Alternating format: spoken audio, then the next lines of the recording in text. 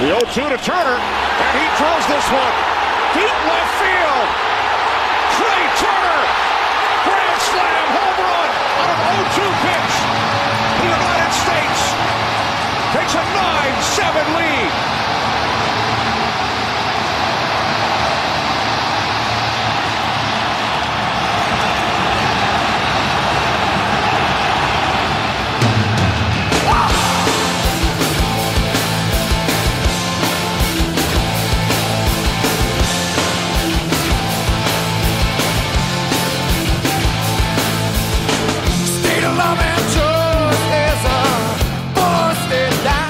Hey now!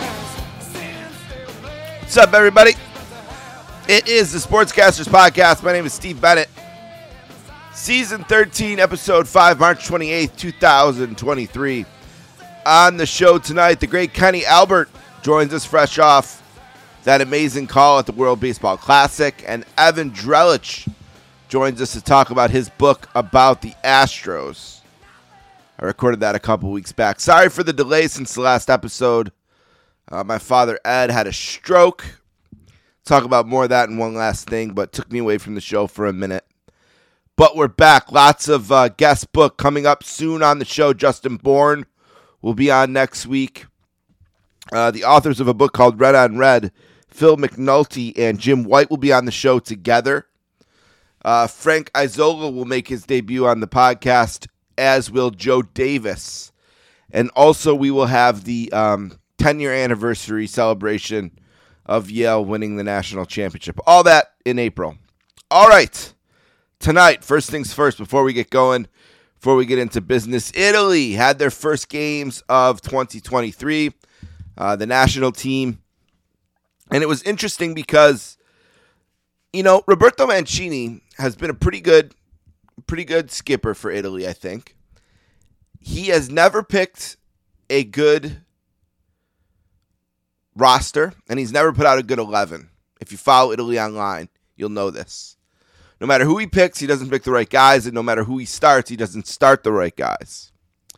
So I try to avoid those traps, but I will say he started the wrong guys against England. The first game, we're now qualifying for the 2024 Euros. We have to defend our title. It's in Germany. Tournament's less than 450 days away. And qualifying began across Europe this week in the international break. And Italy lost their first game 2-1 to England. Now, a lot of teams lost their first game of qualifying, right? Spain lost their first game of qualifying to Scotland. Okay. Not England, Scotland. So, one loss, not a big deal. It was the first game of the year. And Italy was behind the 8 ball because they didn't play in the World Cup. So, they had 2 days to get the team together, and they hadn't been together since November or whatever. They didn't get to play the World Cup in December like England did. So they're behind the 8 ball a little bit there. I didn't love the lineup. Retegui made his debut, a controversial debut. He was born in Argentina, but has the Italy passport. Mancini called him. He was thrilled to get the call, thrilled to take the call, thrilled to wear the shirt, and he scored in his first 2 games. 1 goal against England and 1 goal against Malta. The reason I said the lineup was bad is Mancini spent the days leading up to the games kind of complaining about the way the coaches of the club teams in Italy don't play enough Italians and they don't play enough youth on the team. And then he put out an old lineup. Jorginho played, Tuali played, just an older lineup. And Toloi, not Tolali or however I said it, Toloi played. Kirby played, just really some older players instead of playing younger players. Noto started on the bench, so I think Mancini has to practice what he preaches. If he wants club coaches to play younger players, he needs to play younger players too. And what he hasn't been able to figure out exactly is the mix between players who won the Euros, who are still very useful, like Donnarumma, Verratti, Barella, Spinazzola, who was back, thank God.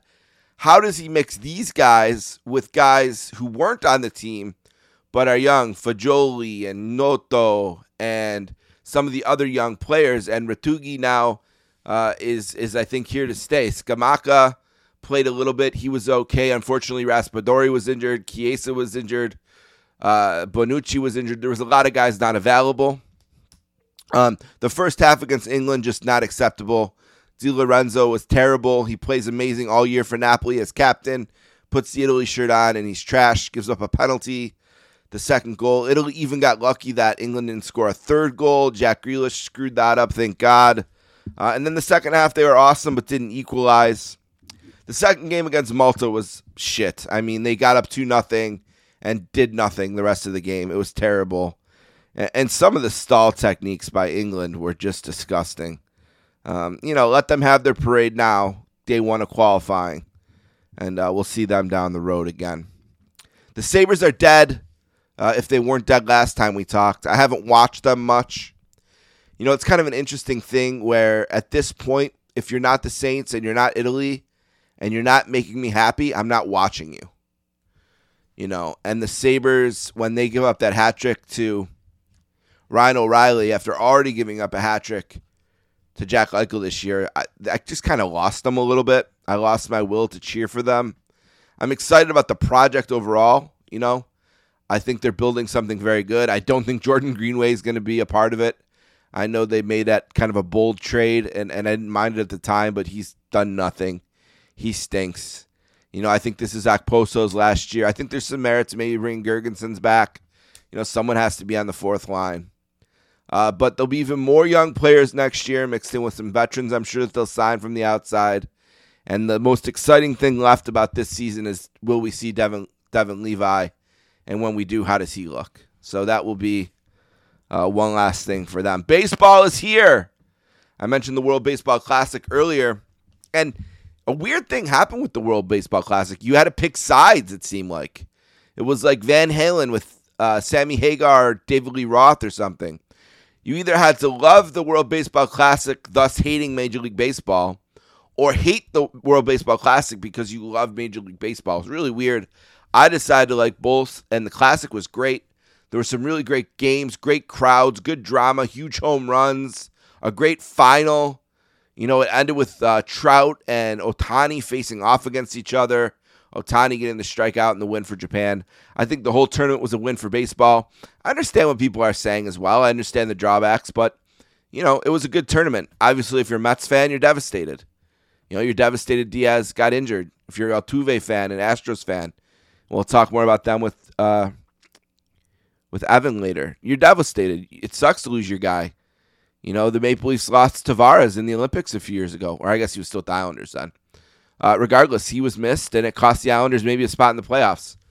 So I understand that, but just strictly from a fan perspective, because I'm not an executive for any major league team, it was awesome. And I think baseball being awesome is important. I'm excited to see what games look like with the pitch clock. The Braves are going to start Max Fried on opening day. Kyle Wright's on the DL already.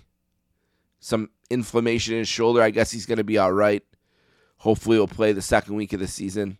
Spencer Strider's back ready to go. Mike Soroka didn't make the team, so I guess he's never going to be anything ever again. They sent down Grissom, which I was really surprised about. It'll be interesting to see how long he stays down. Some of the younger guys in camp that they sent down, is that a player control issue, or do they really think that those guys aren't ready for the big leagues? We'll see. I want to do a spot with someone who covers the Braves at some point here. One last baseball note. Anthony Volpe, the Yankees prospect, made the team. And I just want to clarify for Pablo Torre or for anyone else, he is an Italian-American baseball player, already honored by the Italian-American Baseball Federation. And we're happy to have him in the big leagues, and I'm excited to watch him in pinstripes this year. All right, opening day, the 30th, in a couple days. Enjoy. Nothing better than baseball, being back and just kind of its daily presence in the background or the foreground of your life, wherever you keep it. We're down to the Final Four in hockey and basketball. Quickly, the basketball tournament was nuts. No one in the top 3 seeds are in. UConn was my pick to win the tournament before it started, so I'm winning some bracket pools. I'm in this bracket pool called Pool of Doom. I've been in it for years. Never has the winner of this pool not had the champion. And I could do that this year if UConn wins the first game. It doesn't matter if they lose the final. I'll be the winner. And if UConn doesn't win the first game, the winner won't have the champion either. So a first there, less than 100 points in our pool for the winner. A wild Final Four, FAU, Miami, UConn, and San Diego State. Shout out to our boy, Rob Mish, big Aztecs fan.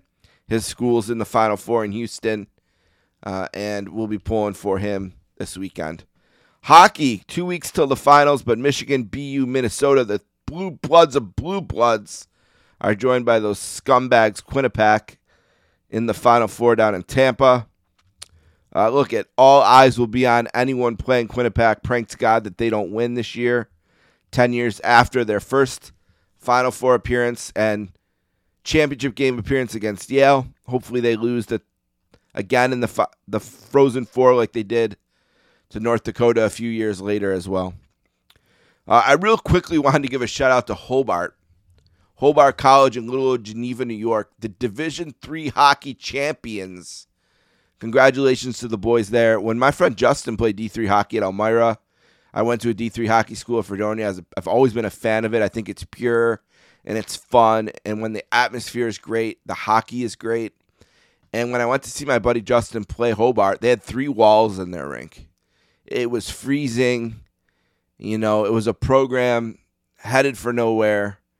And they have built that. That was like 2003. So in 20 years, they've built that up to a national power. They won the national championship over the University of New England in overtime. And D3 hockey had the best NCAA tournament of all time. I mean, they had almost every game go to overtime. And if it wasn't, it was like a 2-goal game with an empty netter. So really great stuff there. Congrats to Hobart. All right, so here's what we're going to do. We're going to take a break. We'll come back with Kenny Albert. We'll talk about the World Baseball Classic. We'll talk about what's going on with him. He's got a book coming out. He's going to tell us a little bit about that.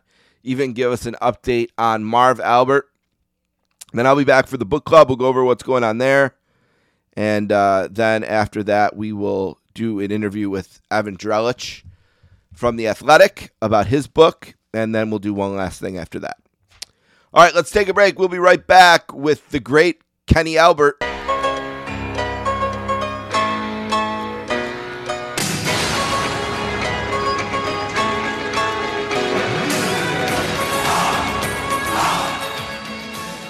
Thank you for checking out the Sportscasters Podcast. Don't forget to check out my other show, the 24-Inch Podcast. Hollywood Dave Rollins, Paula Bennett, and myself look back at the career of Hulk Hogan, the immortal one. We do it every other week. We cover matches from the 80s, the 90s, his entire career. We read the news from the era. It's a great nostalgic look back at the greatest wrestling career in the history of the business. Be sure to check it out right on this feed, brother.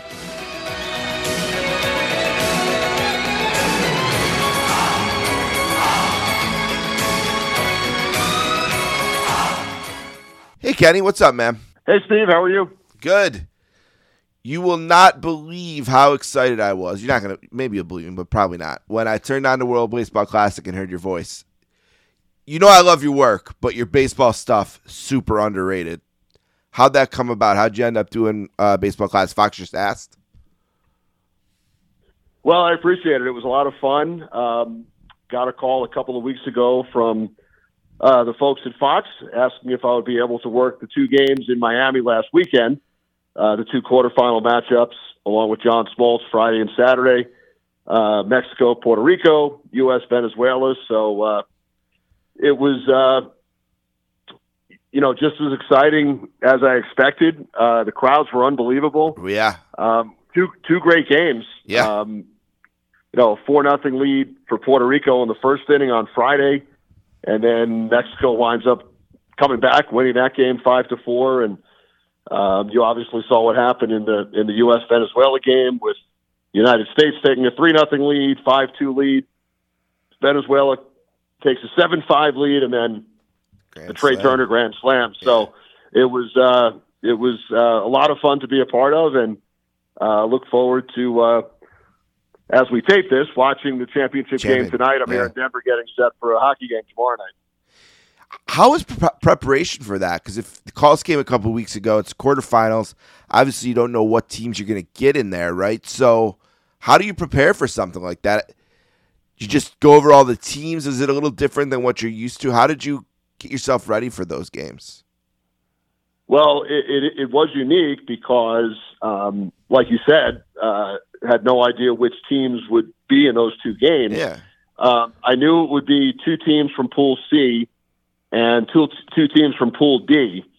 So I actually had an off day in Buffalo, in your neck of the woods, when I was up there for the Rangers-Sabres game a couple of weeks ago, and literally was going through the rosters of I kind of hedged my bet a little bit. I identified 6 of the 10 teams that I thought might, I figured 4 of those 6 might be the ones to get there.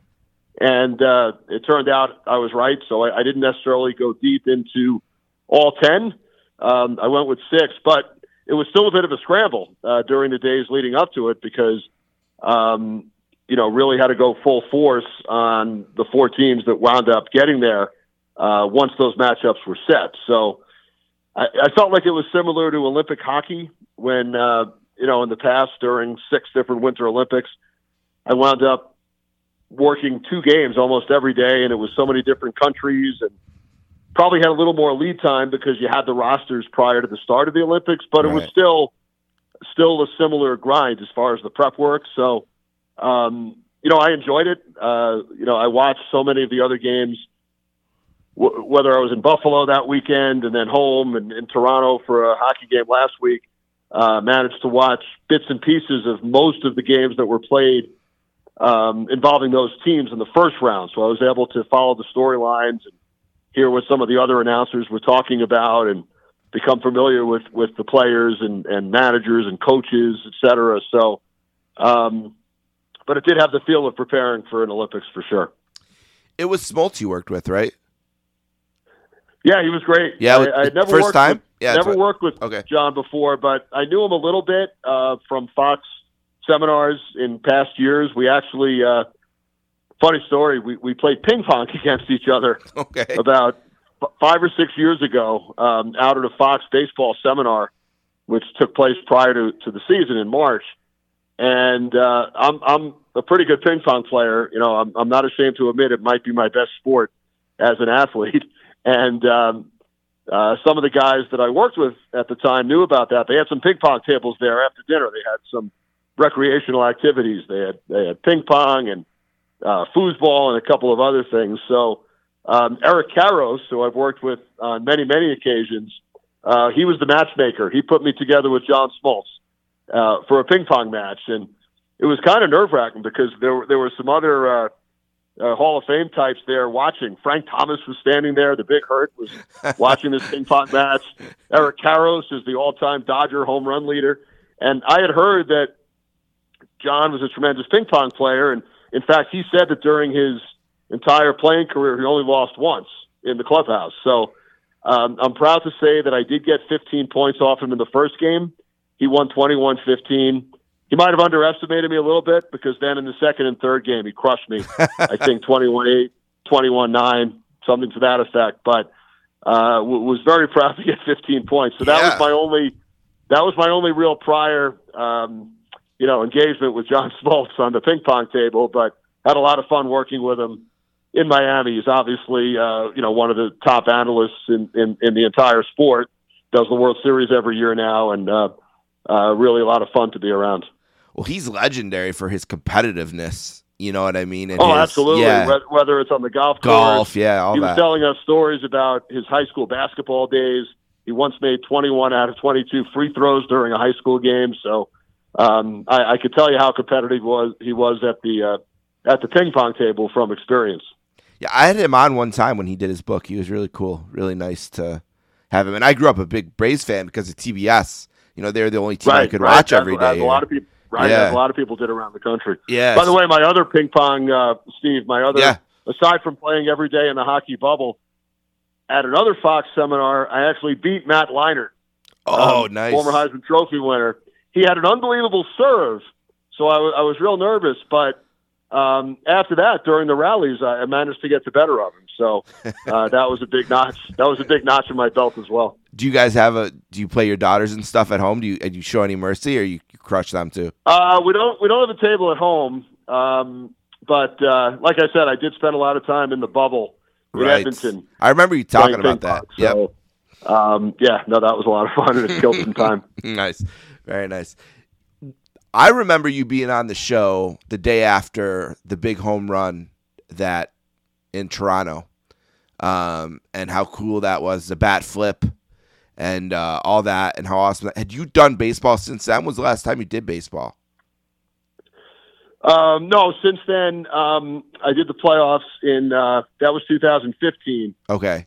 I also did a series in 16, 18, and 19. Oh, okay. The last one was Toronto, Tampa Bay, first round series in 2019. So I did a bunch of playoff series since then. Hadn't done much in 2020 and 21, for a couple of reasons. During the pandemic, there weren't as many games. Right. They did a lot of them out of the studio in LA. And I was also, so busy with hockey throughout the summer months.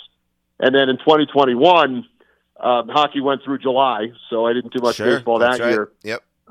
Worked 3 games last year in 2022, and I'll have I don't know the exact number, but I'll have some this summer once hockey finishes up. But no, it was so much fun to be a part of. And you mentioned the Bautista home run. Yeah. That's a call that I get asked about so frequently. And it's ironic because I haven't done as much baseball as the other sports, but that call stands out in people's minds. And you mentioned John Smoltz's book. I'm putting the finishing touches on mine, which is already in to the publisher. And I now have the first draft that I'm going through for changes and corrections. So I still have a little bit of time to add some things. And I will definitely be adding a paragraph about the WBC games last weekend. There's a thing going around, it seems like, where you either have to hate the WBC and it's out of some kind of loyalty to Major League Baseball, or you have to hate Major League Baseball and love the WBC, or it's this weird thing that will be on the list of weird things that happen on the internet, right? It seems so awesome, though. I mean, they're saying that tonight's Japan-USA game could be the highest-rated baseball game in the world ever, like the most watched. It seems like the crowds down there were amazing. We know the Latino players and the Asian players are usually really into it. But it seems like the U.S. team is super damn into it. I know the Italian team was. They had the espresso machine in the dugout. They had a lot of fun, and Piazza made a really good run, considering their talent too. What did you think about it overall in this kind of silly notion? Now, I know you're in New York, and I know it sucks for Mets fans. Believe me, I know that had to hurt to see Diaz go down like that, and I know the injuries, and I know maybe the timing's not unreal. But what are your thoughts kind of about the tournament in general and the reaction it's getting and what it was like to be there just in terms of like the emotions of it and all that? Well, I think it's been great, and being involved in it, obviously, I was paying a lot more attention, than perhaps if I weren't going to be working it. Although I still would have watched a lot of the games, I'm sure. Right. I've seen the television ratings in some of these other countries. We used the note on the game the other night that I think in Japan there were 48% of households tuned in the entire country to their previous game. Same thing in Mexico and Puerto Rico and Venezuela. So it's huge in so many of these countries. And you're right. I mean, all of the teams, they have so much pride, whether it's the U.S. or any of the other countries that we mentioned. You want to, you love to represent your country. You want to win. And the game on Saturday on Fox, I saw 2.26 million, I think, was the rating for the U.S. Venezuela game. So, and that's a great rating here too. That's a great number here. Yeah, no, that's a huge number for a baseball game in March. March, it's not a playoff game or a World Series game, and it was on up against the NCAA tournament. Yeah. There was an NHL game on ABC. There was a lot to choose from that night. Sure. NBA games. So, 2.26 million is a real big number. As far as the injuries, it's unfortunate whether it was Edwin Diaz or Jose Altuve who's out 8 to 10 weeks. But, these things are going to happen. We saw John Tavares, for example, in the Olympics a couple of years ago. The thing about the basketball in the Olympics is not during the season; it's in the summer. So if a player gets hurt, there might be a little time. To recuperate. Whereas hockey takes place during the season, the WBC takes place right before the season. But if you ask any of these players, they know there's a risk of injury, but for the most part, they love representing their country. They're playing at the highest level, and the injuries are just an unfortunate part of it. But I think overall, when you look at those TV numbers and ratings around the world, it's been incredible for the sport of baseball. And tonight, wouldn't be surprised when you combine the U.S. and the ratings in Japan, if it is one of the highest rated games in the sport all time. Yeah, it's such a great location for it too. I think in Miami there, strong Latin population anyway, and they bring the passion. You know what I mean? And the stadium has been packed. Makes me think, man, the Marlins, they got to get it together because that's a great baseball market when there's something to watch, right? And it seemed really great, and I went into it thinking about it only a little. And as it's gone, my excitement and feeling about it's grown and grown and grown. What about the Turner home run in the moment? How did you feel you did? Did you like your call? And what do you remember about it? Or what can you tell us about the moment in terms of just being there and watching it all unfold and things like that? I did. When I went back and watched it, obviously I'm biased, but I thought the call was solid. It's television versus radio, so there is a little bit of a difference. If it were a radio call, there might be a little more description and talking. Yep. But, because the viewers can see it, it's a little bit of a different call than it might have been on radio. And I think when I think back to the Bautista call, this one, as far as the excitement level and what it meant to the country and the players and the fans, when I think back, I'll probably put this one right up there.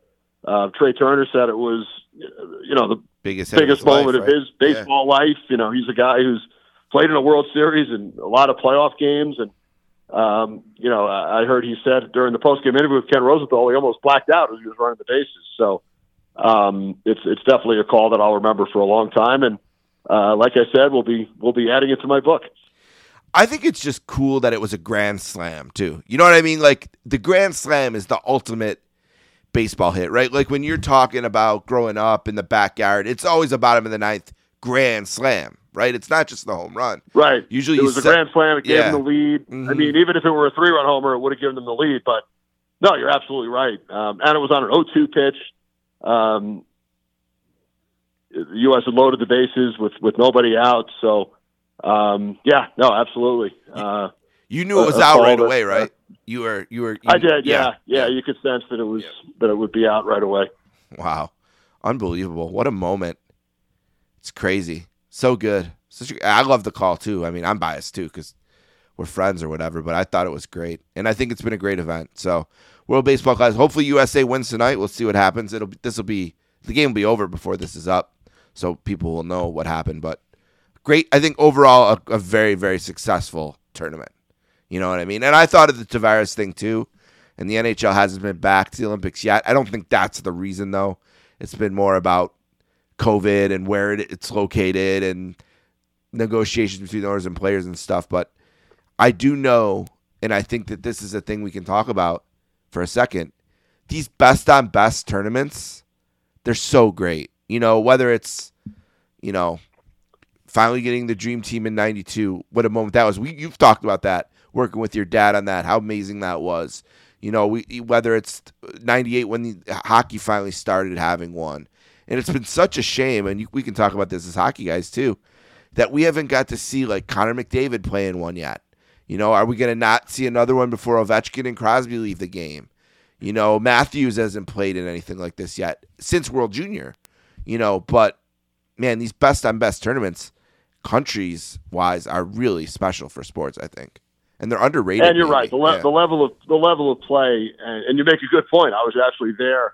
I hadn't thought of that, but I was there for the Dream Team games in a behind-the-scenes role, sitting courtside, and then working Hockey Olympics and the World Baseball Classic the other night. So I've gotten to experience it in 3 different sports. But when I think back to calling some of the games in Salt Lake in 2002, and then Torino in 06, Vancouver, and Sochi in 2010 and 14. You could just sense it's another level when you have the best in the world. Yeah, it's like every team's an all-star team. And I was in the building, not working, but I was in the building for the USA Canada, the Crosby Golden Goal in 2010. Devastating. Yeah, devastating. You know, I'd have to put that up there as one of the best games that I've ever seen as far as the level of competition. Yeah, USA Parise. Canada, gold medal game. Parise best tied players in the world. Yeah, it's a great game. Parise ties it late, and you think, wow, they have all the energy. And Ryan Miller had a fantastic tournament, right? But you got to. He did, and I'll never forget how quiet the building got in Vancouver when Parise scored that goal. You could hear a pin drop because it was mostly Canadians in the building. Yeah, of course. And he had such a great tournament. You got to think Crosby tricked him more than anything. You know what I mean? I just don't think he thought that it was going to come in that quick. I mean, probably most of the time Ryan Miller's going to save a shot from there. I don't know, but amazing tournament, amazing time. Love the World Baseball Classic. Glad you had such a great time. And glad we got to hear you call such a big baseball moment again. Hopefully there's more down the line. With that said, let's talk about the Rangers for a second before I let you go. They made the two biggest trades, I think, of the trade deadline. Either were on the exact deadline, but building up to it with Tarasenko and then Patrick Kane. And the team is really one of the best teams in the league right now. Boston obviously has been the best all season. The Rangers, I think, have won 6-0, 7-0 the last two games, which is really big. And you could tell me you're there. It doesn't seem like Patrick Kane has really gotten going just yet, and I understand why. I think when you think about all the off of the ice things that these hockey players who are such creatures of habit, I know many of them, he just hasn't, I don't think, got his total flow in his routine. But I think come playoffs, we're going to see what a great trade that was. But what can you tell me about the Rangers, how great they're going, and what you think about where they're at and how Chris Drury did over the deadline? Well, you're right. He made two huge moves, and I think Chris has done an unbelievable job since taking over prior to last season. Look at the moves he made prior to the playoffs last year. They wound up getting to the conference final, Game 6 against Tampa Bay. Yep. This year they lost some of those players, so they had to retool the roster. Picked up Tarasenko and Kane, like you said, at the deadline. And as we speak, we're taping this. They're about to face off against Carolina, but they have scored 15 consecutive goals since they last allowed a goal. Wow! They scored the last two in a game against Pittsburgh, and then scored 6 straight in the next game against Pittsburgh, and 7-0 over Nashville. So they're on a 15-0 run, which we usually hear about in basketball and not hockey. But Patrick Kane, Tarasenko, it probably took them both a couple of games to settle in and learn their new teammates and line mates. But, despite the fact that it may seem like Kane's off to somewhat of a slow start compared to what everybody expected, he's averaging about a point a game. So he's getting his points. He has a bunch of goals. He has some key assists. He's one goal shy of 450 now in his career. So the next one will be a big one. But they have the lines in place. Kreider, Zibanejad, and Tarasenko are playing together. Panarin, Trocheck, and Kane. Then they have the kids on the third line with Hedel, Lafreniere, and Kakko. And they have a really strong fourth line with Barclay Goodrow, Tyler Mott, and Jimmy Vesey. So, like I said, Tarasenko, Kane, they're kind of learning how to play with each other, but it's gone real well. They're undefeated in their last 7 games, 6-0-1.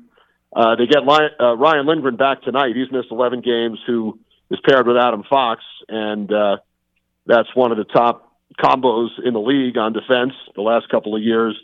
Keandre Miller and Jacob Trouba. Miller had an unbelievable first period the other night against Nashville, 4 points in one period, which set a Ranger record for a defenseman. That had never happened before. And they have last year's Vezina Trophy winner, Igor Shesterkin, in goal. So they're who on a also roll. seems to just 12. Be hitting his stride. Sorry, I think he's just... Yeah, go ahead. Yeah, no, he has over the last 7 or 8 games as well. Yeah. So 12 games left. They're on a roll now. Playoffs are not going to be easy in the Eastern Conference. There are so many teams that feel they have a shot to go deep. Yeah. It looks like the Rangers will play either Jersey or Carolina in the first round.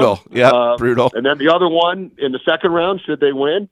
And then probably the Boston Bruins, unless they get upset. So it should be a great playoff. And along with my partners, Eddie Olczyk and Keith Jones, we're really excited because we'll take it all the way to the Stanley Cup final this year. We went through the Western Conference final between Edmonton and Colorado last year, and this season we get to go all the way. How do you think I want to get back to the Rangers, but since you brought it up, how do you think TNT's been in year 2 versus year 1? I think everything's gone really well. Yeah. A great studio crew. They lost Rick Tocchet, obviously, to the Vancouver Canucks. They brought in some others to fill in. Sarah Nurse did a great job last week. Jen Botterill, Henrik Lundqvist, Colby Armstrong, Keith Yandel. So they've gone a lot deeper in the studio this year. And the game broadcasts, from our perspective, have gone real well. We have the Avalanche and Penguins here in Denver as we tape this tomorrow night. Back in Colorado next week for the Avalanche and Wild, and then in a couple of weeks we'll gear up for the first round of the playoffs. I think there's been a few decent moments too in the studio that have kind of went viral, like kind of similar to the way the NBA show does for basketball. I think as that show's kind of hit its stride, I think we're starting to see that too. Part of it, I think, it's Gretzky. You know, when people see Gretzky, they want to see what he says about anything. But I think it's been a really good year. I love you and Sean McDonough. Both are really great to me. Great guys, announcers I love my whole life. And I think that the game is broadcast in this country nationally is just in a really good spot right now. You know. Well, Sean does a terrific job. Yeah. I really enjoy watching the ESPN broadcast as well. But you're right about the studio. When Wayne's in there, it's like the old commercial when E.F. Hutton talks. Yep. People listen. Yeah. And you always want to hear what Wayne Gretzky has to say, and along with Liam McHugh and Anson Carter and Paul Bissonnette. Like I said, they lost Tocchet, obviously, to Vancouver, but can't wait for Wayne to rejoin the cast here towards the end of the regular season and then in the playoffs. Yeah, and the playoffs are going to be a beast, like you said, in the East. In the East, with the two divisions, you say, oh, it stinks for Toronto and the Lightning. Well, yeah, but then, the same situation in both sides this year, where I think last year there was maybe a perception that if you were outside of the Atlantic, that was a little bit of an advantage. So you didn't have to have that first round, but it's not this year. You know what I mean? Between Carolina, the Devils, and the Rangers, that half of the bracket's going to be an absolute beast. I wanted to ask you, because you got to watch Brian Leetch really close for a bunch of years in New York, around the team, calling the team. Adam Fox, what a season he's having. He's already won in Norris, right? I mean, what can you say about him? What do you see when you watch him? Just in terms of, I knew he was great when he was at Harvard. I didn't know he'd be this good. What do you think about Fox and what you see compared to what you've seen in other years around the league, and what you see even from a national perspective when you see guys like Makar, even Rasmus Dahlin, although he's, I think, injured now, clearly dragging himself out there doing his best, but some great defenders out there, and great ones coming in the league like, Lane Hudson and Luke Hughes, who I think are benefiting from the way Makar and Fox have kind of changed the game and the role that defensemen have. What do you think about Fox and how he's been in his development and how great he is and what you see in New York? Oh, he's been terrific. It's his 4th year now. I don't know if anybody expected him to be this good. Right. Won the Norris Trophy 2 years ago in his second season. He's just so smart. I never thought we'd see anyone in New York come close to Brian Leetch, but so many plays that Adam Fox makes, your mind wanders back to the Brian Leetch years. Yeah. Just so smart with the puck. The first pass out of the zone, running the power play, some of the passes that we've seen him make. And it's really a golden age, I think, for young defensemen.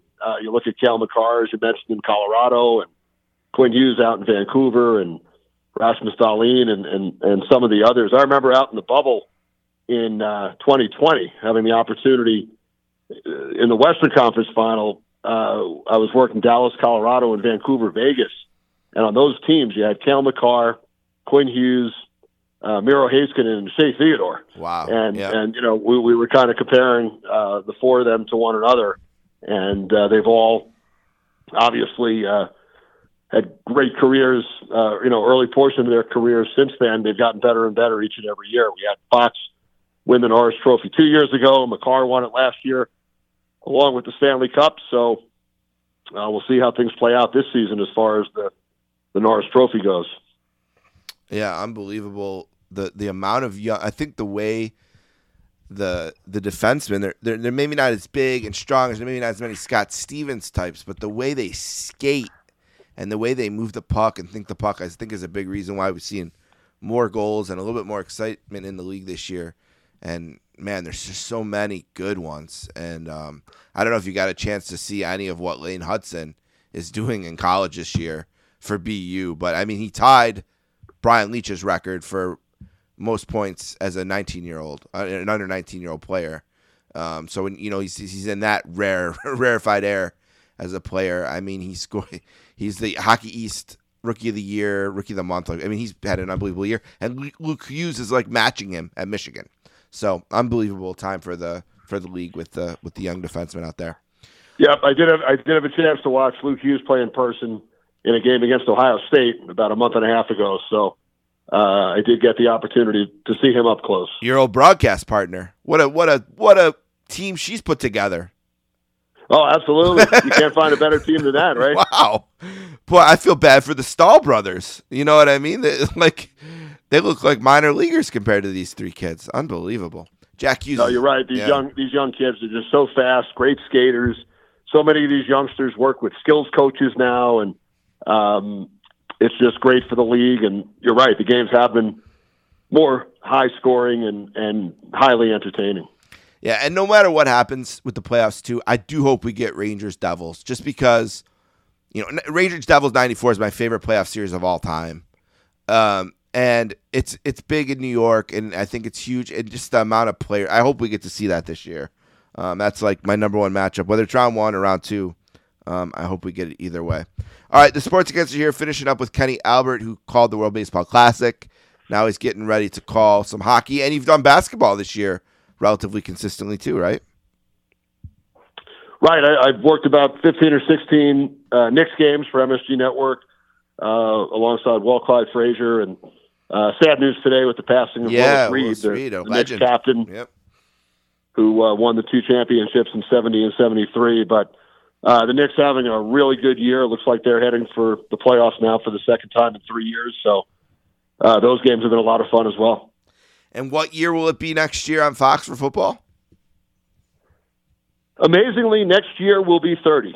Wow, it is year 30. That's what I thought, but I didn't want to say it wrong. Hard to believe. Unbelievable. We'll have to do something for that. I mean, I still feel like I remember the first game like it was yesterday. The Rams and Cardinals out in Anaheim on 9/4/94. Wow. September 4th, 94. So that was their first year, right? Was that their first Buddy year? Ryan's first game as Cardinals head coach. It was Fox's first year. And I cover that in my book as well, but it's astounding that it's going to be season number 30. It's just crazy. Well, last thing. What can you tell us about the book? When does it come out? What do you know about it? Really excited about the book. Yeah. It's called A Mic for All Seasons. Okay. And it's a compilation of stories, a lot of the stuff we just talked about, memorable games, color analysts, travel tales, growing up, getting into broadcasting, the minor league hockey days, advice for young sportscasters. So it's a compilation of all those subjects, and I'm actually now reading through the first draft. I handed it in. It was due in September. So the editors went through it, and they actually sent it back to me. I'm reading it on my iPad. It actually looks like a real book now. So sweet. I'm getting to that. Did you do it yourself, or did you do it with someone? I did. Yeah. I did it myself. Wow. Proofreading for my family, my wife and daughters. They helped out, chipped in with some ideas, but no ghostwriter. Did it all myself, which I wanted to do. I enjoy writing, and I wanted the stories to come from my mouth. So, what publisher? Did it by myself.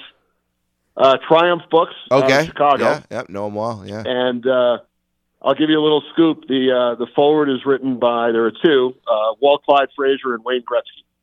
Oh, nice! Wow. So they were kind enough to take part. How do you ask Wayne Gretzky to do that? How do you can't thank them? Can't thank them enough. How do you ask Wayne Gretzky? So. Spent a lot of time with Wayne during the playoffs when he was traveling for TNT, and I knew him back during his playing days with the Rangers, so we've had a bit of a relationship for a long time, but really got to know him well during the Colorado-Edmonton series. And my original plan was going to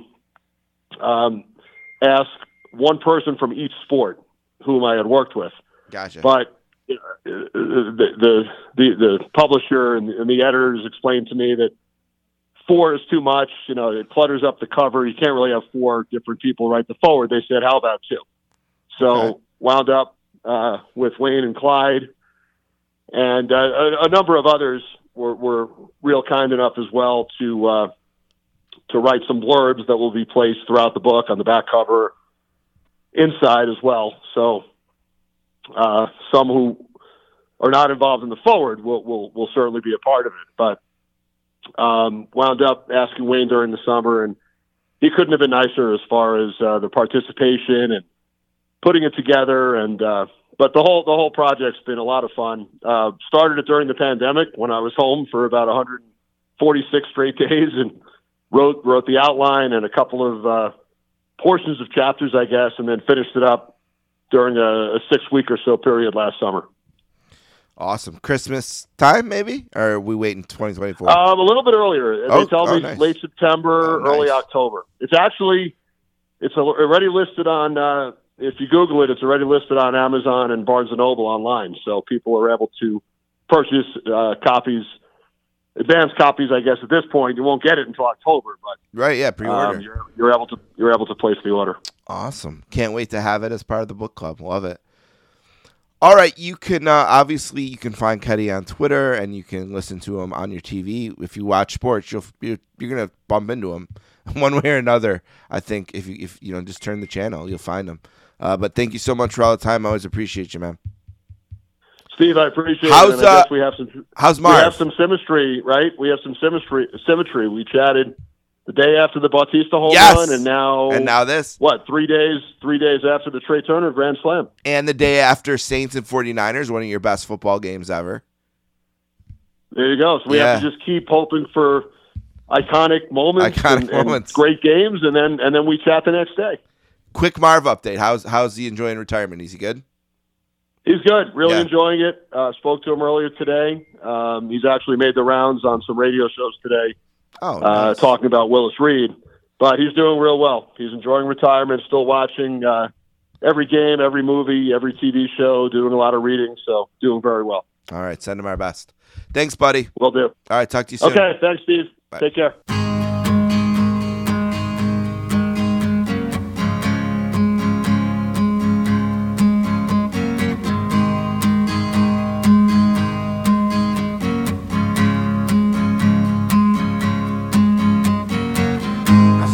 Tall, could've used a few pounds.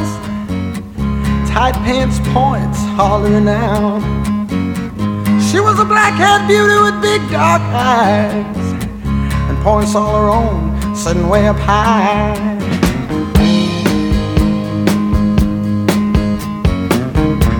Way up firm and high. Out past the cornfields where the woods got heavy. Out in the back seat of my 60 Chevy. I want to thank our friend Kenny Albert for being on the podcast today. Always love having Kenny. What a great dude, man. One of my all-time favorite sportscasters guests right there. The great Kenny Albert. Took me out to dinner in New Jersey when I was there. Great time. All right, quick book club update because there's lots to talk about. In a second, when we're done, we're going to talk to Evan Drellich. It's an interview I recorded a couple weeks ago before my dad got sick. The book is called Winning Fixes Everything, How Baseball's Brightest Minds Created Sports' Biggest Mess. So we'll close that book out with Evan in a minute. A bunch of new ones coming up the backside, though. First one to mention is a book that came this week called LeBron by Jeff Benedict. Jeff has written some of the best sports books the last couple of years. He's really kind of been dominating the scene, and I've liked pretty much everything he's put out since he did. He did the Tiger Woods book, which is really good. He did the Dynasty. The Tiger Woods book was with Armin Katayan. He's got a book coming out later in the year. Armin, we'll talk about that when that book comes. But the Tiger Woods book was Jeff and Armin, and then he did the Dynasty, the New England Patriots book after that, and now he does LeBron. It comes out April 11th, 2023. I'll read it, and Jeff will be here to talk about it. Another book that it came out probably about a year ago at this time, if not a little bit less than that. Let's see, with the publishing. Yeah, it came out sometime in 2022. And it's called Red on Red, Liverpool, Manchester United, and the Fiercest Rivalry in Football by Phil McNulty and Jim White. They'll be on the next episode of the show to talk about this baby. They'll be on together. I always love having authors on together when I can. We did the soccer book, Messi versus Ronaldo, the end of last year, had both authors on together. We'll do the same for Red on Red, Liverpool, Manchester United, and the Fiercest Rivalry in World Football. Also, I think on the next show will be an author called Justin Bourne. It'll be on the next or the one after that, something like that. Justin Bourne is the book, or the author. The book is called Down and Back on Alcohol, Family, and a Life in Hockey. Justin's been on the show before just to talk pucks, but he's on to talk about this book, which is a really good, brave book that he wrote about his struggle with alcoholism and his struggles that he's had personally, and also his career in hockey and his rise, being the son of a 4-time Stanley Cup champion, marrying a daughter of another player on that team. Really interesting life. And I actually recorded the interview already with Justin as we talk now. I did it today even, and he'll be on to talk about that book. It'll run in one of the next couple episodes. We'll see about some of the other interviews and when they get done and how I pair them off, but he'll be on soon. Another book I got in the mail, and I don't know if it's going to go anywhere beyond that. Like, I don't know if I'm going to get to talk to anyone. I sent it's one of those ones. I sent an email asking about it. Never heard anything, and then one day got a book. And the book is a beautiful book. It's an updated edition. It's called The Voices of Baseball. The game's greatest broadcasters reflect on America's pastime by Kirk McKnight. And unfortunately, the copy they sent me has this awful, huge, white review copy, not resale, no return kind of a thing. And it really just takes away from how beautiful the book is. But this baby was originally published, I think, a few years back, and now has an updated edition, copyright, 2023. And hopefully I'll get to talk to Kirk McKnight about it. I don't know that either way. But the book will be out soon, and when it is, I'll reach back out and see if we can have him on. But it's a beautiful looking hardcover book with Vince Scully on the front, and I'm really excited to read it and hopefully talk to someone about it. So that's where we stand. The Voices of Baseball by Kirk McKnight, Down and Back by Justin Bourne, Red on Red by Phil McNulty and Jim White, and then LeBron by Jeff Benedict. Okay, with that said, let's finish out another book, Winning Fixes Everything, by doing an interview with the author, Evan Drellich. We'll be right back.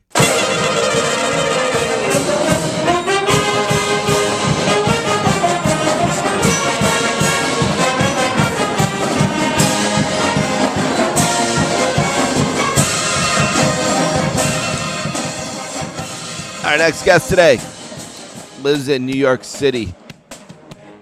Studied at the State University of New York at Binghamton.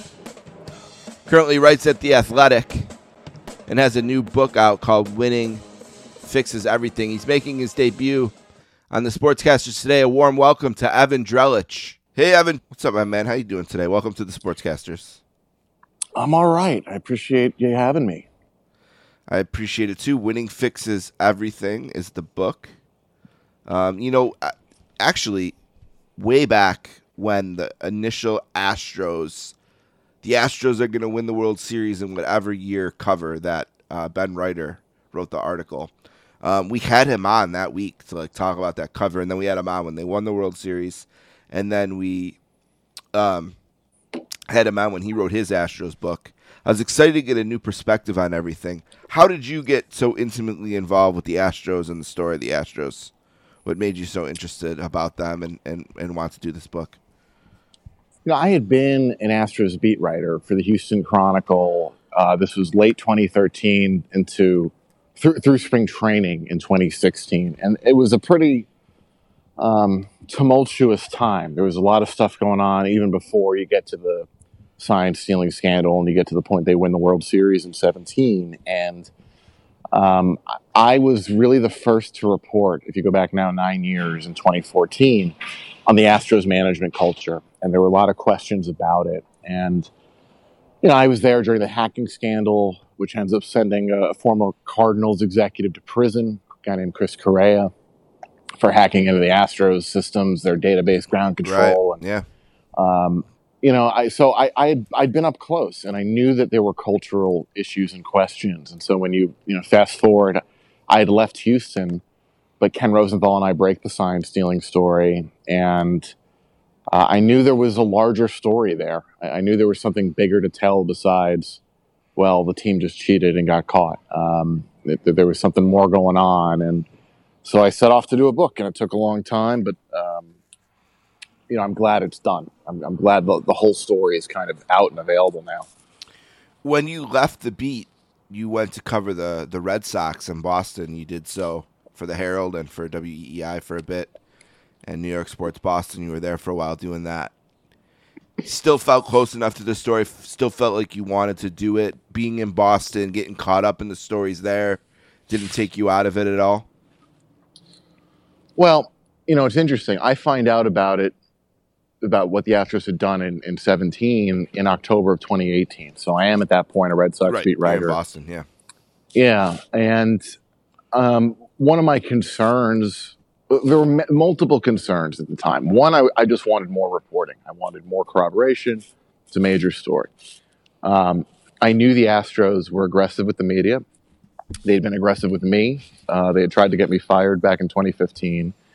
A year after this, they end up calling Stephanie Apstein of Sports Illustrated a liar, which they later retract. But, I knew they were capable of this, right? So I figure, well, they're going to paint me as out to get them, or they're going to try to undermine my reporting. That doesn't back you away from a story. But the other concern I had was I was working for a regional sports network. I wasn't working for a newspaper that had this real investigative backbone, and I considered, well, if the Astros attack me, is NBC going to stand behind me? I was at NBC Sports Boston. Do that my back. Right. And so basically the answer I settled on was, look, I got to get more. I got to keep reporting. I need to get more to be comfortable. And it turns out a few months later, in February of 19, the outlet I was working for fires me. So I'm without a job. I have, the story basically just sitting in my notebook. I still wanted more work to do. Had I ran it when I first found out, it would have been accurate. But, and then I end up at The Athletic, and I pair up with Ken Rosenthal, and The Athletic's got a large staff and the capability of doing investigations. And, eventually we get the story done. But, it was a strange or kind of weird progression to come into the story, not being in Houston at the time. And I'm glad we were able to finally get it done. It wasn't fun in that 13-month period, knowing what I was onto and not having it out. I want to go back to the culture, the Astros culture there for a second, because I've been doing this show and interviewing sports writers for a long time now. I started this in 2011, and I've talked to a lot of beat writers and a lot of different beats. I don't know anyone's ever said to me what you did in terms of, I'm worried this team's going to come after me. Like, they're aggressive, And you've kind of taken a step back and you cover the league more as a whole now for The Athletic. And you've covered the Red Sox. You've been in a lot of locker rooms. Do you find this unique to the Astros? I mean, that culture, that sort of revenge, that pettiness, that thing that drove you to worry that they might come after you, that you needed your employer to have your back simply for reporting? Like, it seems unique. I'm sure it's not, but what have you found in your years in terms of how that's been across the league and maybe even other leagues if you've done any? It's a yes and no answer. I think we clearly can see, based on the Astros track record, that they were extreme in this approach to media, right? Again, pointing to that Stephanie Apstein, Sports Illustrated. Right. incident where the Astros accuse her of lying about the Brandon Taubman incident, which she wasn't lying about. In fact, Taubman was lying to Astros management, and Astros management was all too eager to accept those lies. In general, so putting the extremity of the Astros aside, when you are reporting on stuff people don't want printed, whether that's in sports or otherwise, there's a lot of pushback, and people might not hear about it. But it certainly is real and does exist. And I think in the sports landscape, particularly college sports, but professional sports too, they as a reporter, if you're not putting out PR, and if you're not putting out what they want put out, you get beat up in different ways, and it's certainly not fair. But it's a reality of reporting, right? It's if you are actually digging and doing investigative work and publishing things that people don't like. Sorry. No, you're good. Yeah, they're gonna go after you. So I think that happens more than people realize. It doesn't always become public. I think a lot of times reporters don't. As a reporter, you're taught not to. You are not the story. The work is supposed to be the story. What you're covering is supposed to be the story. Right, you never want to be part of it. Yeah. Right, but that can get leveraged. These organizations know that, and they know that. Well, the reporter's probably not going to want to be in the spotlight, and is probably just going to back away or back down. And so it does, I think, at points take making it public how these people are behaving toward media and coverage. And I did that, and I have no regrets about doing that. I knew people would say, well, you're just out to get them. And it's like, no, I'm just telling you what actually happened. And, the fact that somebody goes after you doesn't null and void or make null and void anything you report subsequently. The real question is, well, are they going after you because you're doing something wrong? Certainly in my case, that was not the case. It's possible it could be the case, but, in a general hypothetical situation with somebody. But yeah, I would wager most of the time a business or any entity being covered tries to go after a reporter, they're doing it because they just don't like the accurate, fair coverage. Right. And I think that there's probably a line that I think reporters would consider fair, right?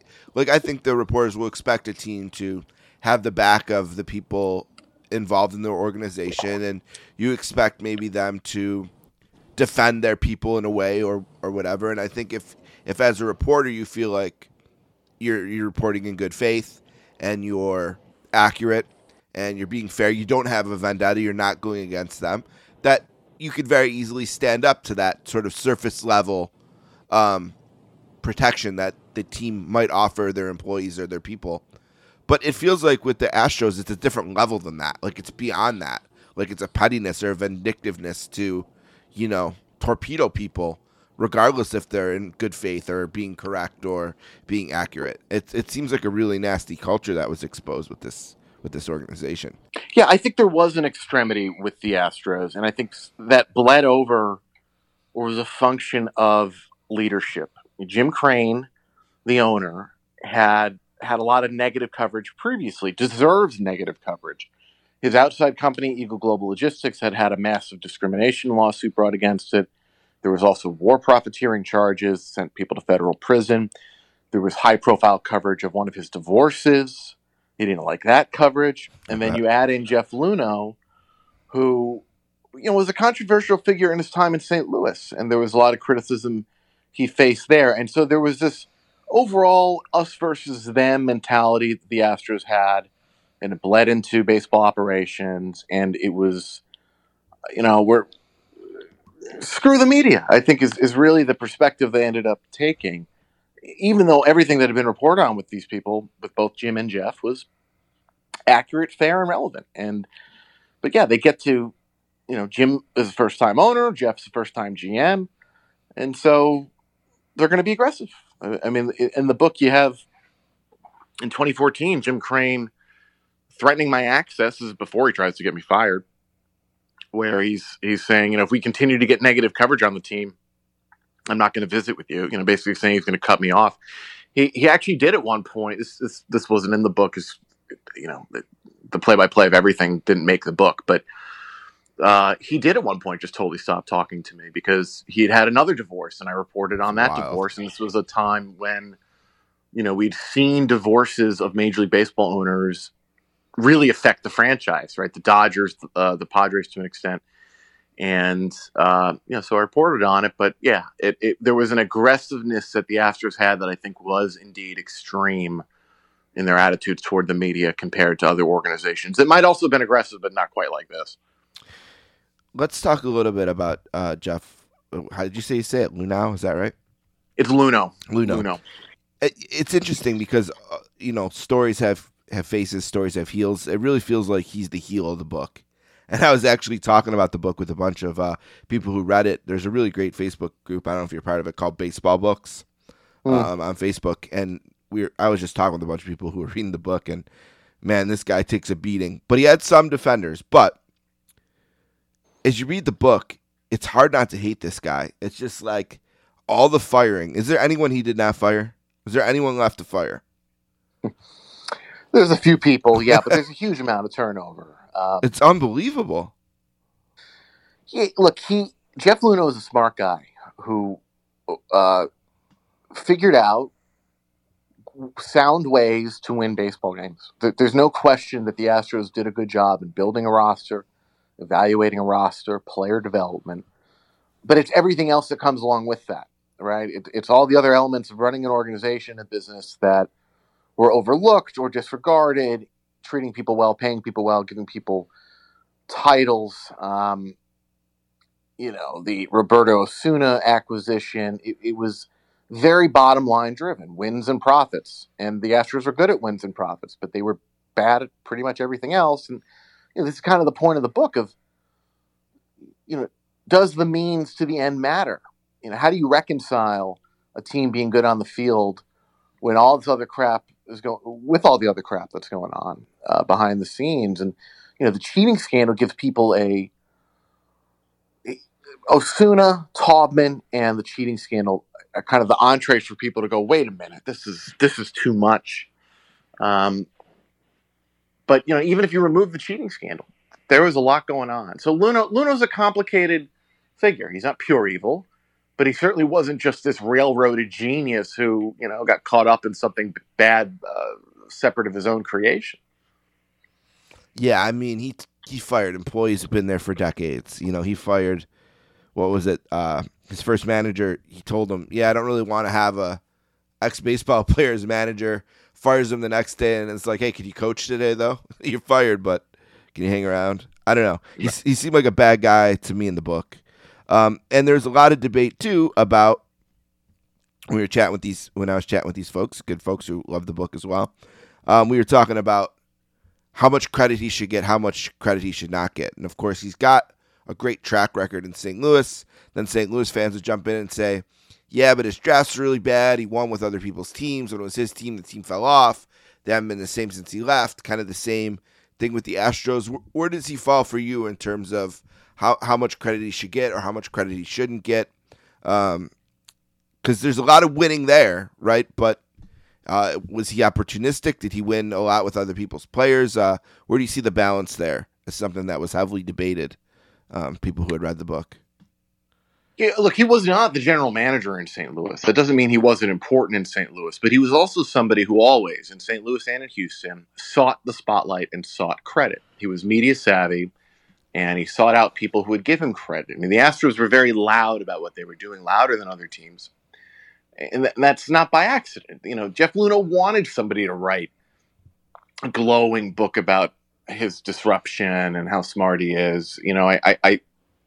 The book traces his entry into the sport to Moneyball, and kind of the one of the very important quotes in the book, I think it's the only quote that appears twice, both in the introduction and later, is him talking to me in 2014 about the criticisms that were starting to arise in Houston, as they had in St. Louis, of how he was doing business, and his sentiment was, did everybody love Moneyball when Moneyball first came out? The way of doing Moneyball? No, but the A's have continuous success. Everything will change when we win a division. The A's keep winning, so they're heroes, right? And so what's the message there? Winning fixes everything. And I think he did believe that. And yeah, the question of credit, Jeff Luhnow did not acquire Jose Altuve. He did not acquire George Springer. Right. He did not acquire, although he certainly did help, the organization did help grow Dallas Keuchel. Even if you go back to 2014 and 2015, they make the playoffs in 2015 and get knocked out in the ALDS. Almost beat the Royals, who end up going on to win the World Series that year. But, you could even look at the roster then and go, well, Jeff was saying this farm system was terrible, but a lot of the core of this team was actually already in the organization. Altuve, Springer, Keuchel, Jason Castro was still there, and then he comes back years later. So I think Luhnow has always sought to take credit. That doesn't mean he doesn't deserve some of the credit, but there were certainly other people in Houston who deserve some credit, other people in St. Louis who deserve some credit. And I think importantly, when the bad stuff happens, the cheating and the cultural problems, Luhnow has done everything to distance himself and blame other people. So at the end of the day, it's supposed to be that everything good that happened is a product of Jeff Luhnow. Everything bad that happened is somebody else's fault, which is really, make your own judgment, but that's pretty, that's not how it works, and I don't think it should work that way. The book Winning Fixes Everything, I think what I liked most about it is I didn't have to read 30 chapters on, banging garbage cans or something. It really had good balance of building the team successes, what was good, the scandals. Really did a good job, I think, focusing on some of the innovations in the 2010s that sort of set the team up and built the roster and prepared them to be champions. What do you? We've kind of beaten up on him a little bit here to start, and you detailed some of it in the book. What were some of the like if we were talking about the A's, we'd call it Moneyball. What were some of the things, the secret sauce, that the innovations that the Astros implemented to sort of help jumpstart their team and create their success? Yeah, there's a lot of things. They arrive. They're very disciplined. Really are going to adhere to the odds. This is a big thing for Sig Mejdal, Luhnow's right-hand man who comes over from St. Louis. Everybody can say, and still does say, well, you need scouting and you need analytics. And yes, obviously, right? But the real question is, well, how do you ultimately put them together? Do you just have like one column that says what the numbers say, one column that says what the scouts say, and then somebody just, kind of does a gut check? Or is there some theoretically more objective way to meld them? And that's what the Astros tried to do. They tried to have a so-called objective way of putting together the objective hard numbers information and the scouting information. Now, when you're creating that, that objective way of melding the two, there's some subjectivity to it anyway, and this becomes a theme that one of the other Astros executives, Mike Fast, ends up wrestling with is, well, our model got JD Martinez so wrong, and how could that be? How can we rely on this model if we're missing so badly this player who changed? JD Martinez transformed. The Astros were very innovative with latching on and incorporating new technology. A lot of their advantage, they rightly believed, would be in the speed of adoption. Being, if not on the bleeding edge, literally the first to do something, then being a fast follower, doing it very quickly thereafter. They're really the heaviest, earliest users of TrackMan, which I don't think anybody would argue, is a better way to evaluate the actual specific pitch attributes than two eyes. The thing that can literally measure the spin rate and the break, the whole thing. Pete Patillo, who's now the GM of the Giants, brings in Edgertronic cameras. He and Taubman set that up, and they use those for both scouting and for coaching. It's really high-speed cameras. You can break down everything frame by frame and And then you can correlate the performance that these cameras are capturing back to the statistics, and you can get a lot more insights that way. They also were right to realize that you needed to have synergy between the front office and the coaching staff. That you can't have a guy like Mark Appel getting 8 different messages. One coach in the minor league says this thing, front office learns this thing, another coach says another thing. You do need to have people on the same page. That process was messy. A lot of people got fired. But the core idea of, you want people to be lined up, that makes sense. So there was a lot of smart stuff that put them at the forefront. I think there's an interesting question of, were they truly the leaders? And the book gets to this in some capacity. It's talking to some outside executives, and were the Astros number one in all the different things. And player development, I think they generally were regarded as that they set up their farm system in that synergistic way to be productive, probably faster than anybody else. But other teams like the Dodgers, the whole thing with the Astros was they wanted to do everything cheaply. So they have an R&D department with smart people, but they don't have like a ton of PhDs. It's not like the actual analytical model firepower. They might not have been the strongest. Ground control gets hacked into. One of the problems they end up with is a lot of technical debt, where they tried to move so quickly in the early years, building their models, building their database, that at the end, at some point, you pay for that, and you got to figure out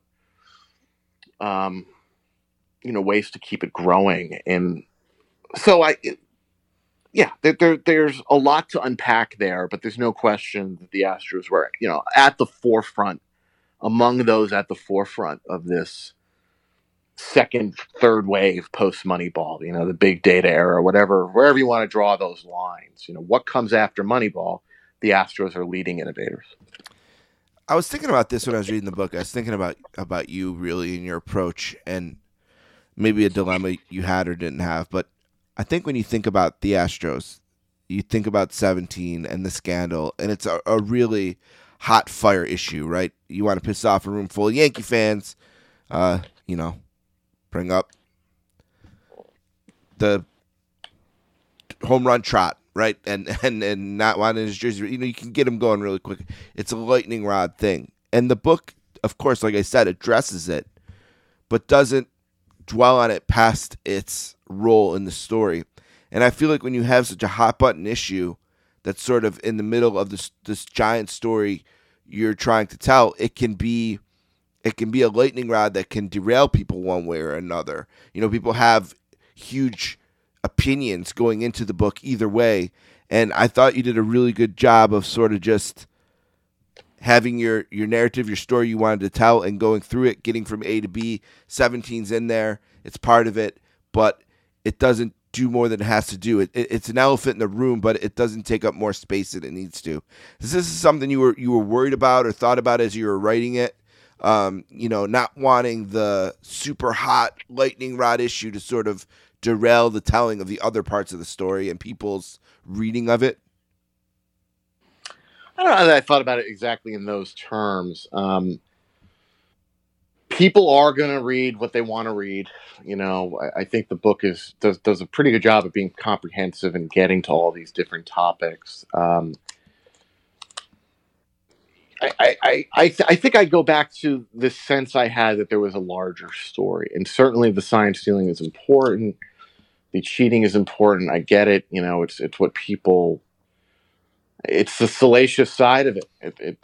People like reading about rule breaking, I guess. But I didn't set out to write a book about just sign stealing. I set out to write a book explaining how did we get here? How did we get to sign stealing? How did we get to a point where everybody's fired? 3 managers in the sport, 1 general manager. So I think that's just a product of me feeling like there was a larger story to tell. I tried to give due time to a lot of different things. And I guess I would say, I don't know that I felt this as much writing it, but I do think about it now after the fact. if the cheating doesn't happen, all this other stuff is going on. There's still a huge story to tell with the Astros beyond it. And I think that's, the Osuna and Taubman and cheating are what finally make people pay attention to what's going on in Houston.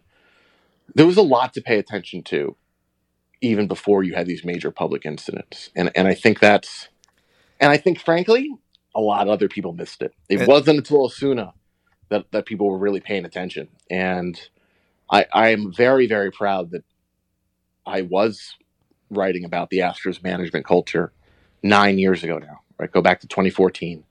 The sign stealing story will probably be the largest story I ever break. If I have an obituary, it's probably going to be a 2-sentence obituary that mentions Ken Rosenthal and I broke the Astros story. But, I think the work I did before that is in some ways, really it positions me. It creates trust and respect amongst a lot of industry stakeholders because it was real. There were real things to cover before the cheating. And I'm proud that I was willing to pursue those issues and report on them, even if it wasn't easy and caused some, anger from management. Well before there was this major blow up. Yeah, and that's the stuff that makes the book great too. One more thing on the cheating stuff, and we'll move on to a few more in the book, and I'll let you go. I remember we had Lee Jenkins on the day after he reported the LeBron James going back to Cleveland story, and we were talking about how reporting a story, it's a big, he kind of said what you said. It's the biggest story I'm ever gonna break. It's the biggest story of my career, whatever.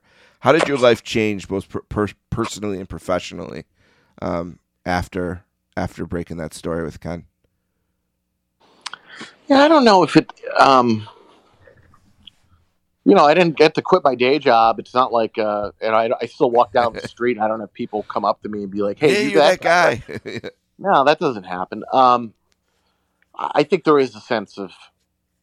I think it does create some sense for me of professional accomplishment.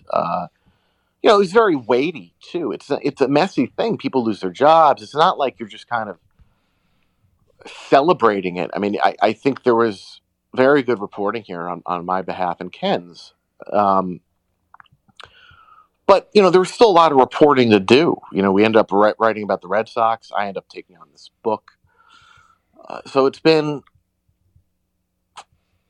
a lot, I guess is the way to put it. I think it does attach some credibility to me, and I would hope it would, because it's a major story, and it wasn't easy, and it had a real impact on the sport. But beyond that, I don't know. Maybe I'm not thinking about it in the right sense, but it was tough. I didn't want to talk about the Astros stuff much, and so I didn't do many interviews. Ken and I didn't do any right after the story comes out. We wanted the work to speak for itself. Story, yep. We like I remember the day it breaks. I think SportsCenter wanted us on, and we said no, we're going to keep reporting. We'll let the work speak for itself. And you get a lot of people talking, writing about A, what happened, and B, frankly, our reporting, what they think happened in the process. And a lot of it was not quite right, and it was tough not chiming in sometimes. But I wanted to get to a point where I could tell this bigger, larger story. And so I'm at a point now with the book out where it does feel like a sense of relief and a little disbelief that I'm finally there. I'm at this point now where it's all out. People can read it. I'm very at peace with the work. Very comfortable with it, and I'm glad I'm finally at that point, because you carry around the scandal with you for 13 months before you break it. Then you're working on a book for 2.5, 3 years. It takes over your life. I mean, really, I certainly joked with people, and I don't know that it was fully a joke, that I never want to write about the Astros again, right? This book is really 10 years of my reporting career. Yeah. And it goes back to 2013. So I don't know if I'm exactly answering your question. No, I get you. I got it. Yeah, It's that's my answer. That's fair. The sportscaster are here with Evan Drellich. His book, Winning Fixes Everything, How Baseball's Brightest Minds Created Sports' Biggest Mess. It's available now wherever you buy books. I was reading some reviews, and I saw this line that I can't unsee now. It said that you wrote a book if Gordon Gekko met Moneyball. And it kind of made me chuckle, and I was thinking about that and thinking a lot about the Astros and the way they did business, and we talked about it earlier. Do they still pay people much less than other, like, is that the owner, or was that something more of the style of Jeff Lanau and his way of doing things, or is that carried on with the new ownership, or with the ownership, but him gone, not new necessarily? I know they made one change. I'd heard that they made subsequently after the Luno leaves is that they would be, I believe, as a matter of policy or something close to it. They, if people got requests from other organizations, they would grant those requests for interviews. Whereas before, the Astros were, dismissing a lot of them or not telling people about it. But I think the cost-saving effort, is very much part of Jim Crane's DNA, but it was also part of Jeff Luno's DNA, and it was part of Jeff Luno's DNA in serving interests above him, right? So he knew what Crane would like, and I think Jeff wanted to operate that way anyway. The question of what is going on now, it would take a lot to really get to that answer. They won in 2022. Well, does that mean everything culturally is fixed? I don't know. And you know what? The lesson of this book and a lot of the prior reporting on the Astros, where everybody was saying everything was so great and glowing without digging a little bit, is it takes some time and digging to get to those answers. And so to sit there and go, well, because they won in 22, everything's fixed. You don't know that. This book, where I think it succeeds, is getting under the hood. And it's really hard. It takes a lot of time and talking to a lot of different people to get under the hood. It's not as simple as Jim Crane saying it's better, or Jeff Luno saying it's better, or, Dana Brown now. You can't arrive easily at knowing what's really going on in any organization, business, sports, doesn't matter. And this kind of feature writer methodology of you drop in for a week, you talk to some people that get handed to you, you get a lot of access, and you walk away. You're running a big risk there. That's my my warning to readers and really to reporters, frankly. I will give him credit for this brilliant thing, though, because we talked about Lunau being a heel, Crane being heels. They're the most hated sports franchise in the world, really, for a bit there. And yet last year in 2022, when they're in the World Series, because they hired the perfect baby face, right? The baby face of baby faces in baseball, and Dusty Baker, you still felt a little bit warm when they won the World Series because you felt glad for Dusty, So a brilliant move there, If you want people to forget your big heels, hire a baby face, I guess. So that worked. Yeah, I mean, Dusty was hired, I think, very much to be he was a PR hire. Yeah. It doesn't mean he's a bad manager or anything like that. It just means you're bringing in somebody who you want to change the narrative and has some credibility to do so. And I certainly there was a lot of that sentiment of people being happy for Dusty. Why wouldn't you be happy for him? He had a long career and came very close and never quite got there. So no, it is good for Dusty, but it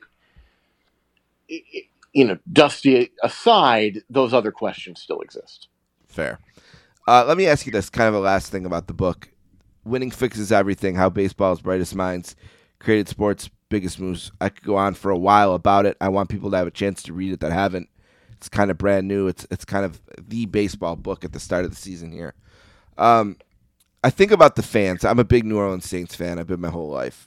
And when we won the Super Bowl, a couple years later, there was this, I guess, scandal, the Bountygate scandal, which, if you look into it after the fact, which people don't, basically everyone who pushed it beyond the initial level was cleared. Jonathan Vilma was on the show talking about it and saying how, Roger Goodell told him that they had a bounty on Brett Favre, but didn't have one in the Super Bowl on Peyton Manning. And he said, well, why, if we're having a bounty system, why wouldn't we have it in the Super Bowl as Peyton Manning? There's kind of no answer to those questions. And also, like, the whole bounty thing is like, what, the game plan was to sack the quarterback? Like, hey, I don't know. Never made a lot of sense to me. But I think about fans, and I feel bad for fans, and I feel bad for the Astros fans. How do you think the Astros fans should feel about everything? Should they still be proud of their team and the championships, or is it that tainted? Do you feel like what do you think as a fan, someone wearing the hat, someone who went to the games, paid the money, supported the team for years, they win, and then this dark cloud comes over them? I always feel so bad about that because I experienced a little bit in my own life. What do you think about the fans and how they should feel and how this kind of affects their pride and the World Series they finally won? Yeah, I in general don't want to necessarily tell people how to feel. I think people have a right to feel different ways. That doesn't mean that everybody's feeling is based in fact or logic or is rational. But you have a right to feel whatever you want. I think you can see a lot of deflection with Astros fans. And I get it. I mean, fandom is kind of, by definition, it's not rational. Right, short for fanatic. I was myself.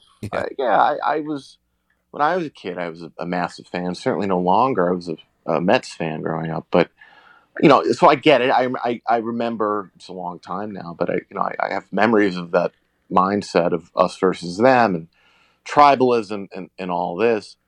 I do detect that a lot of the line of thinking with Astros fans is really a means of just trying to justify and trying to deflect and rationalize it and make it okay. My hope is that people who read the book kind of get to that next level of seeing that this is messy. There are shades of gray here. The Astros were good at winning baseball games. They were bad at a lot of other stuff, and really posing this question to people: can or does winning always fix everything? Should it? Do you care about how the sausage was made? Do you care about the means to the end? And I think we're all conditioned, fans, media, just in general, to be very bottom line oriented. There's a reason winning fixes everything as a cliche in sports period, or even outside of sports. And I think kind of getting to that uncomfortable place of like, yeah, my team won, but am I okay with all the other crap they were doing? Some people might say, yes, I am. I don't care. I don't care what you do as long as you win at the end of the day. I think the Astros are a pretty extreme example where, for most people, that's not the case. They held up a trophy at the end of 2017, and the conversation doesn't end there. That is not where, for most people, the conversation ends. So I think there's some introspection and wrestling with these topics that people, I hope, do as they walk away from the book. Well, Evan Drellich is on the Binghamton Sports Writers Mount Rushmore, right next to Tony Kornheiser, and is on Twitter at Evan Drellich, and you can read his current writing, as a senior writer of The Athletic on theathletic.com. I'm sure there's a code if you're not a member. There are always great deals to join on. Real quickly, not about the book, but I had to ask you, how do you feel about the pitch clock so far? Major win, right? Yeah. I hope it works. I think there could be. We've seen some controversy. There'll be some controversy in the regular season. You hope there's no controversy in the postseason. There's a lot of changes all at once. I do think the aesthetic look of the sport had diminished. This is due to the rise of analytics and teams like the Astros. And, the book makes mention of the rule changes for this reason. I think it's the right thing to do to be proactive for the commissioner's office. It doesn't mean necessarily that their implementation will be perfect. We'll see. Nobody really knows yet. I asked the commissioner he did a press conference in Arizona and Florida. I asked him at the Florida one, is there risk here? And he acknowledged, and I think to his credit, he acknowledged that, yeah, there is risk here. And So I think that's important to keep in mind. But I believe the general concept of trying to push this game to a better place after front offices took it to a worse place, I think is right. Do you think you wrote about this a little bit a few days ago, you think there's ever a salary cap in baseball, or you think it just doesn't happen? The pain to get to it is the core issue that the players union has always fought against. It was at the heart of the 94-95 strike. There's much more money in the sport now. Does Rob Manfred and those owners want to miss a year, 2 years? And even if you miss a year, it's not a guarantee the players cave, right? So you're basically taking a gamble. Yep. That I'm going to shut down the sport for an extended period of time, and I might not even get the result I want. Unless something were to drastically change in player leadership or player thinking, I can't see it. I can't see the owners taking on that fight. I'm not even sure they'd win it, and it would be really, really damaging to the sport along the way to get to that cap. So if you even got there. So no, my betting, if I were a betting man, I'm not, I would say it is unlikely anytime in the near future. Yeah, and I think it took a lot to post-strike to get back, right? I mean, it took Cal Ripken and a historic record. It took McGuire and Sosa. It took maybe the Yankees being the perfect team and the perfect market to be, a dynasty at the perfect time. So a lot to risk there. Last thing, and I'll let you go. The RSNs, the folding and the loss of the revenue from the local sports networks, is that the biggest story in baseball right now, do you think? Between the rule change, we've got one big thing going on the field, the rule changes, and one off the field. What's going to happen with the RSNs? Does it end blackouts from a fan perspective, from an inside the business perspective, the money side of it? Does MLB successfully centralize more revenues as they, go to new distribution models? It is a very interesting time in the sport. I mean, I guess you could say that in a lot of years, but there's a lot of change going on right now, both on the field and off the field. Yeah, and you talked about, too, the blackout issue needs to be fixed. Buffalo's a really weird market where, Cleveland Indians games and Pittsburgh Pirates games are blacked out, like as if we're just going to go there on a Tuesday night to see the game instead or whatever. Just some really loopy rules there. Hopefully they can fix. Do you have a World Series pick? No, honestly, I'm too focused off the field. I'm the wrong guy for those types of questions. Honestly, it's weird being a national baseball writer who's like not following on the field as closely as you would think a national baseball writer is. But I do so much with the off the field stuff that. All right, give me this instead then to say goodbye. If I could look at your notebook, give me two kind of stories that are brewing off the field that you think will be big topics this season beyond the RSNs and the rules. What are you seeing off the field that you think is going to bubble up and be big? You're tracking it now. You're in early. Interesting question. I mean, honestly, I don't know that I see much at the moment beyond the RSNs because it is so big. Yeah. It's actually the call I'm making after this is I got to talk to my editor. We want to talk about the next couple of weeks here. Don't forget about minor league bargaining. The minor leaguers are going to find too. Yeah, with the Florida law on that. Yeah, so we're on the precipice here of them having. Well, we'll see. Maybe it gets done by opening day. Maybe it doesn't. But the first union contract in minor leaguers' history, and what changes that brings, that'll be interesting. So let's go with that. I'll point to that. I like that. All right. Do you have any questions for me? No, I appreciate you having me, Steve. All right. The book is Winning Fixes Everything: How Baseball's Brightest Minds Created Sports' Biggest Mess. Evan, thank you so much for joining me. Thanks for having me.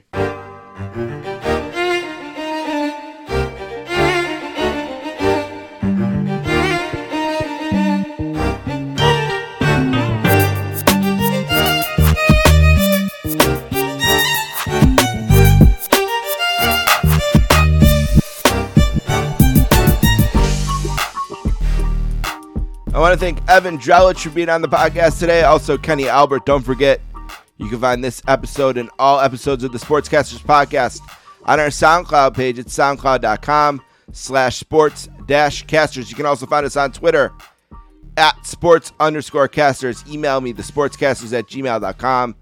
And if you're so kind to do a 5-star review on Apple or Stitcher, that's always appreciated. Hey, if you're on Instagram, I'm at Sportscasters there, and you can check out my new logo that I had made by my friend Chris Smith. He's tagged in that picture if you want to check out his art. He's one of the best there is. He does all my logos. He's awesome. If you need a logo for anything, he should be your guy. Don't forget to check out the 24-inch podcast. It's Paula, myself, and Dave Rollins at 24-inch podcast on Twitter, at 24inchpodcast@gmail.com. We just put up a new episode recently talking about that night in Madison Square Garden where Roddy Piper kicked Cyndi Lauper. And at the end of the night, Hulk Hogan fought the Iron Sheik. A pretty memorable night in 1984, December the 28th. Check that episode out. All of our episodes, you can find us on socials. And, of course, where you listen to this show, you can listen to the 24-inch podcast as well. One last thing, two last things, actually, I wanted to mention. One is the North-South Connection has a YouTube channel now. And on that YouTube channel is me. And it's something I never thought I'd like. I never thought I'd really like doing YouTube videos. For one, I'm hideous looking. I've been on steroids and I've had surgeries and my face looks fat and I don't feel great about myself. But I put the camera up high so it's looking down at me. I try to find a decent angle. And I just enjoy doing these videos. It's at North-South Connection Podnet. At North-South Connection Podnet on YouTube. Or you can just search North-South Connection Wrestling. It comes up. I've done a few different videos on there. I did one ranking my favorite matches at WrestleMania 3. I did one ranking the Intercontinental title matches at WrestleMania 1 to 14. I did a tag team titles match ranking from 1 to 14. I've done a few reviews of Seinfeld episodes with Aaron and Justin on there. I did a draft with Aaron, Justin, Jenny, and Tim. So I've done a bunch of different videos on there if you want to check them out. North-South Connection on YouTube. One last thing I've been into. A couple weeks ago, I wrote a blog, one a day, 5 days total, for my friend Randy at Live on Four Legs, a Pearl Jam blog and podcast, liveonfourlegs.com. And if you go there, you can find the blog that I worked on. I told one story a day about one Pearl Jam concert per day that I attended, kind of the background, who I was with, why that show sticks out of the 86 I've been to.